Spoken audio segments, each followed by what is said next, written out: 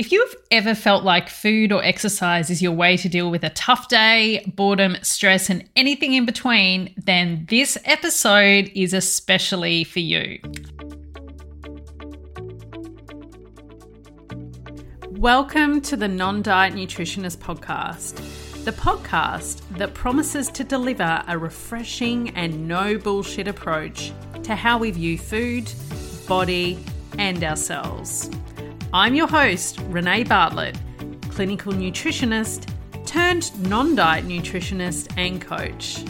Are you ready? Let's get started.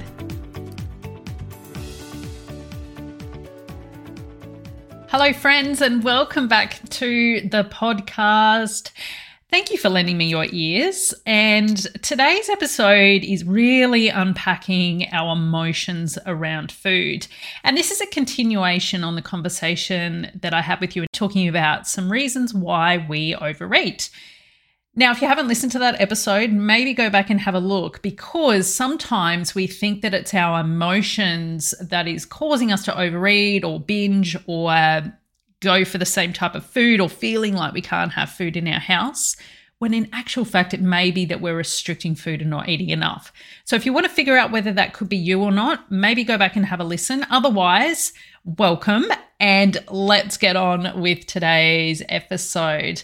Now, just like the overeating component, emotions and emotional eating is another really common thing that women come to me for. And it's no surprise, because as women, we carry a lot on our plates, and a lot of it comes under perception management. I have lost count how many times I have women divulge to me, oh my gosh, I eat all of these chocolates hiding in the pantry, or when I get home, I just can't seem to stop eating, or I stress eat. I feel like I'm really angry, so I just kind of want to eat things that have got a lot of crunch and chew and all of this stuff. And they feel, in one sense, really ashamed to share that with me, but then an overwhelming sense of relief once they've done it. Like, oh my gosh, I could finally tell somebody. And I've even had some women go, you know what? I'm an absolute hot mess.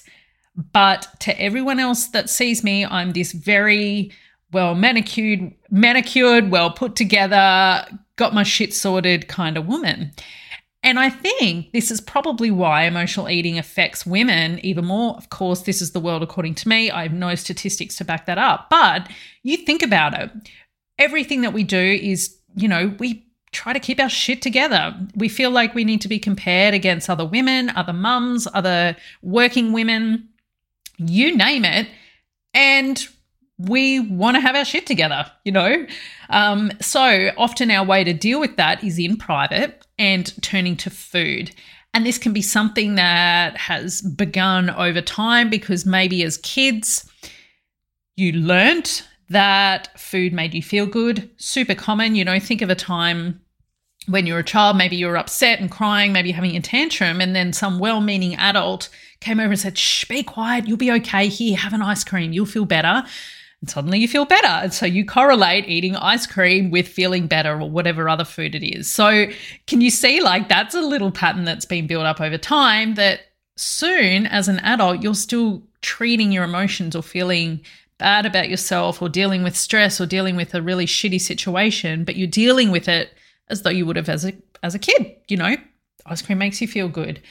So I guess in this episode, what I really want to highlight for you is the reasons behind emotional eating, and then some things that you can do to start to become more aware of why you may be turning to food in order to deal with your emotions. Now, there's other layers on top of this. There's certain professions, or even certain lifestyles, if you're a single mother, if you are somebody that has a very demanding job, if you are someone that's a shift worker, if you're someone in the military emergency services, you tend to have a whole other layer of stress.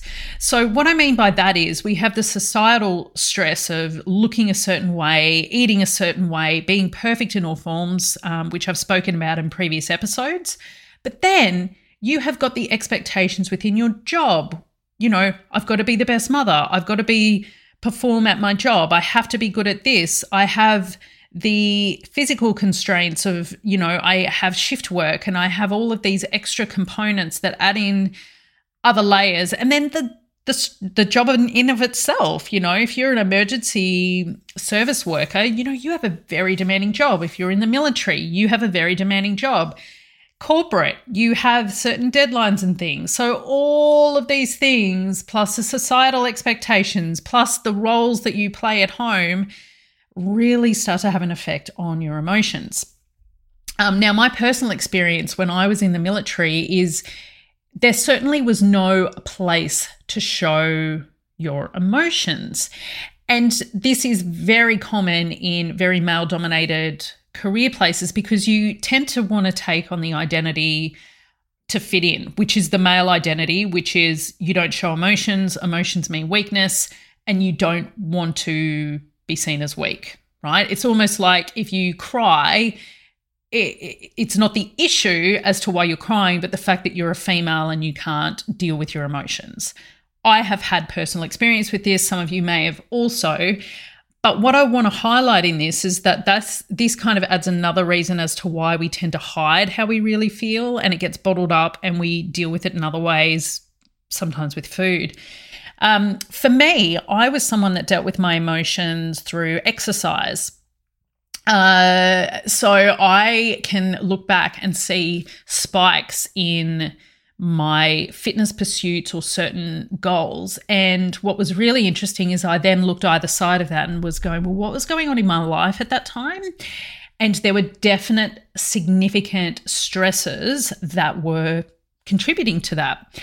So, for example, one time that I can describe that was really clear in both me hiding my emotions and having a spike in my fitness to deal with it was around the time that I was going through my divorce. So I was about 23, 24 years old, newly promoted corporal, and I was dealing with all the issues and things that come from having a divorce. It was the first person I'd ever lived with, outside of a barracks environment. So now I was living on my own. I had to show up for work. I had to do all of these things that are expected of you. And I was still really young, I was still trying to figure out who I was. And I was dealing with the emotional component of, someone no longer being in your life. And I can remember just wanting to cry all the time, but I'm at work and I'm in my uniform and I put on this facade. And I can remember going into my vehicle bay. So I had a vehicle and all of the radio equipment allocated to me. And I can remember going in there. It was lunchtime because I knew everyone was away. And I went in there and I laid in the back of the truck. The Rover it was, not the truck, the Rover. And I locked the bay door and I remember laying in the back there crying for like 40 minutes. Just cry. I did that most days. No one knew that was happening, but that was my way of getting it out of my system. No one would see it. And then I would crack on with my day. And I mean, it's really sad when I think back and go, I couldn't be open about how I really felt, but that was how I dealt with it. So really didn't want anyone to see that I was this crying soldier. I had to put on this front. So anyway, I did that, but I also got right into running. I would run morning, night. I never was into running before this, and I actually got really good at it. Very surprising to me because early on in my career, I was not a runner. I hated running.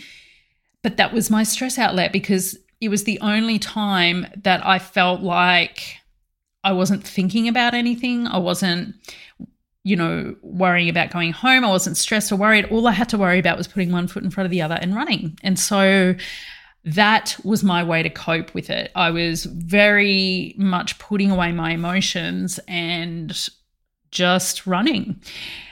And you might be thinking, well, there's nothing wrong with running. There's nothing wrong with exercise. And you're right. There's absolutely nothing wrong with that. But the intent behind it and what is driving me to do that is what started to become an issue. And it's the same with emotional eating. There's absolutely nothing wrong if you want to eat a tub of ice cream. There's absolutely nothing wrong if you want to have a piece of chocolate cake. There's absolutely nothing wrong if you want to sit there and eat a bag of chips. But if it becomes a habit that you're doing every day or more frequently than you would like. And the reason is that is how you cope with an emotion. It means that you're not actually dealing with that emotion. And there are other ways that you can deal with it in ways that isn't over-exercising, that isn't overeating, that isn't binging on food. Now, emotional eating isn't just with some of the more obvious emotions like anger or stress or anxiety, but sometimes it can be a way to deal with pain. So if you have a chronic illness or you have an injury, anything that causes some kind of physical pain, it can also be a reason why people turn to food. And that is because it's a way to kind of numb it out, distract you, and not have you thinking about the pain that you're actually feeling in your body.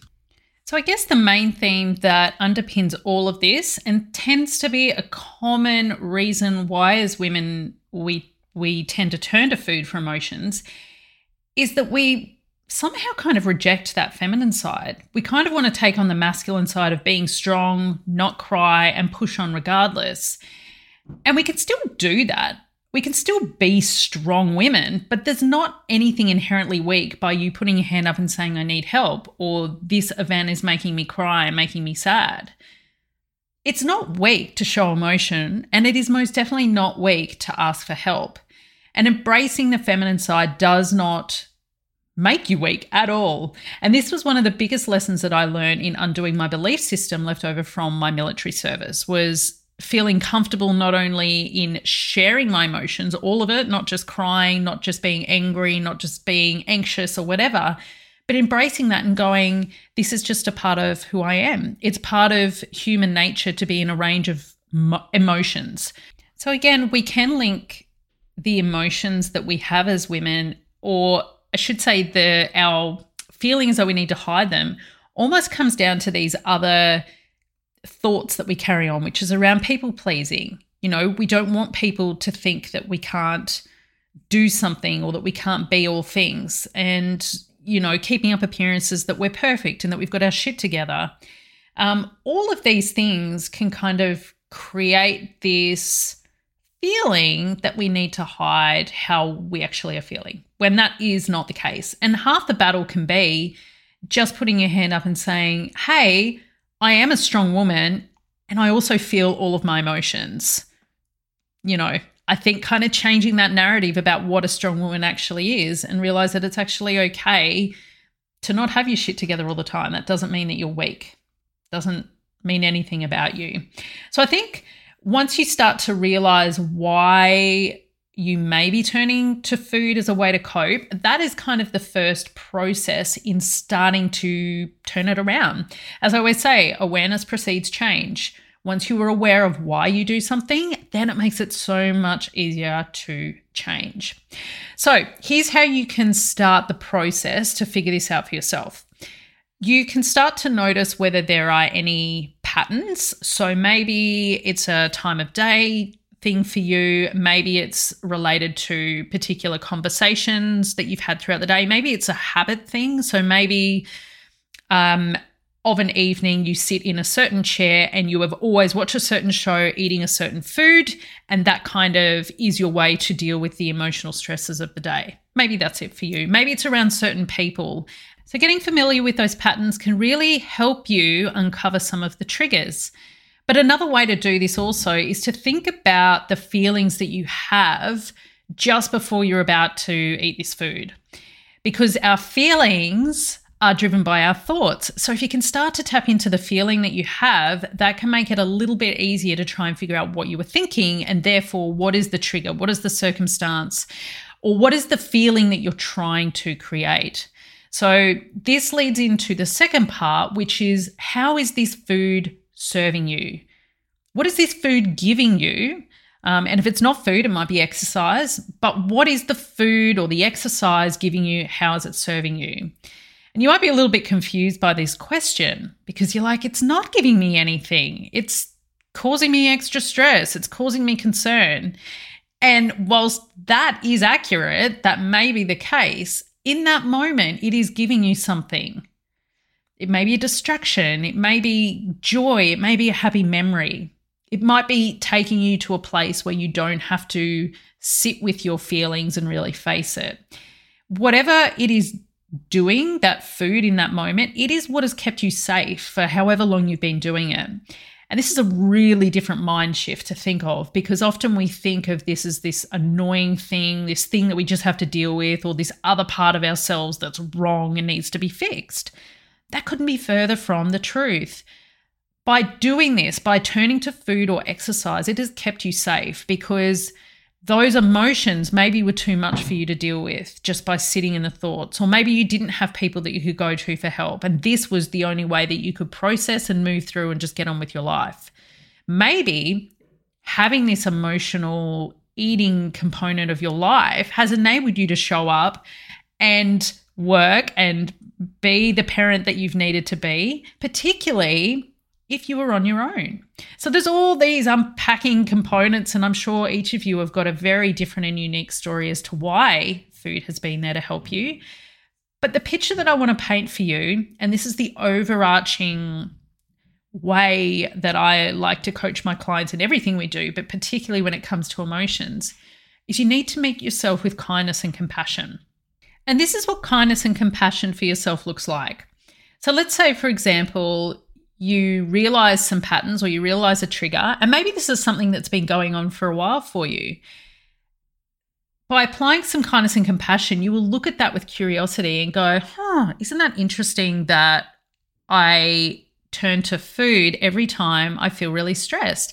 And it's a particular food. I tend to go for foods that are like really crunchy and nutty, and I just get carried away with it. And in that moment, I feel like the stress dissipates. I feel like I'm able to handle things a little bit better, and I move on.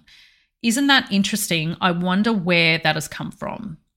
Okay. Can you see that there's no judgment, there's no ill feeling, there's no going down a rabbit hole of guilt of why did I do this? I'm so bad. Why couldn't I just deal with stress? I deal with everything else in my life, so on and so forth. Having that kindness and compassion in the forefront of your mind when you start exploring these things can stop you creating a whole other model of stress or anxiety or something for you to now deal with. Because there is a reason why you have turned to food or exercise to deal with whatever it is that you need to deal with. And you need to kind of look at yourself with a new lens. That is really the underpinning of this. And it can be really difficult. I acknowledge that, because we are taught to beat ourselves up and that we are the problem and that we need to fix ourselves, and, we shouldn't be acting this certain way and we should just have our shit together. If there's anything that you've kind of learned so far in listening to this podcast, but especially this episode, is you're not going to get anywhere by constantly telling yourself how shit you are. It just doesn't work. That's not how you would expect someone to talk to you. That's not how you would want to talk to your friends. And it's exactly the same when we start to unpack our emotions around food. So I just want you to try and think about that when you do start to, kind of go down and figure out why this could be happening for you and how it can be serving you. So once you've figured that out, you then get to make a choice. You get to make a choice whether you want to learn to deal with your emotions in new ways or whether you want to continue doing this. You always have a choice. And maybe part of this is learning new ways to deal with whatever it is that's triggering you. Maybe it's creating a new outlet that doesn't always involve food or exercise. Maybe it's involving talking to a friend or getting therapy, or maybe speaking to someone like myself that can help you specifically with the coaching around the intuitive eating behaviors and emotions around food. So there's always different avenues you can go, but it's your choice to make. But if nothing else, here's what I would love you to take away from this episode. It is okay to be yourself. It is okay to show your emotions, whatever they happen to be. As women, we are conditioned to be the good girl, be perfect, to just not be loud, to just shut up and play along. Fuck that. Honestly, fuck that. If you have got something to say, say it. If something is stressing you out, say it. If something is making you angry or mad, Get it out. The point is, part of this problem could be solved just by us allowing ourselves to feel all the feels and confront the issue and to be our authentic self. The more that we try to hide away who we are and suppress who we are and suppress our emotions, the more these emotional eating things are going to keep being there. Speak your mind, ladies. Speak it and be unapologetically you. Okay, so here's your something to think about for today. There is nothing wrong with sharing my shit with others. I don't have to ignore my emotions anymore. I hope you enjoy the rest of your day and take care of yourself. Hey, thanks for tuning into the podcast, and you can find me across all social media at The Non-Diet Nutritionist. This is the place to go if you want to join my free email list and get heaps of non-diet nutrition content. Also, to learn more about my one-on-one 3-month coaching package that I take my clients through to go from confused to confident with their food in a non-diet approach.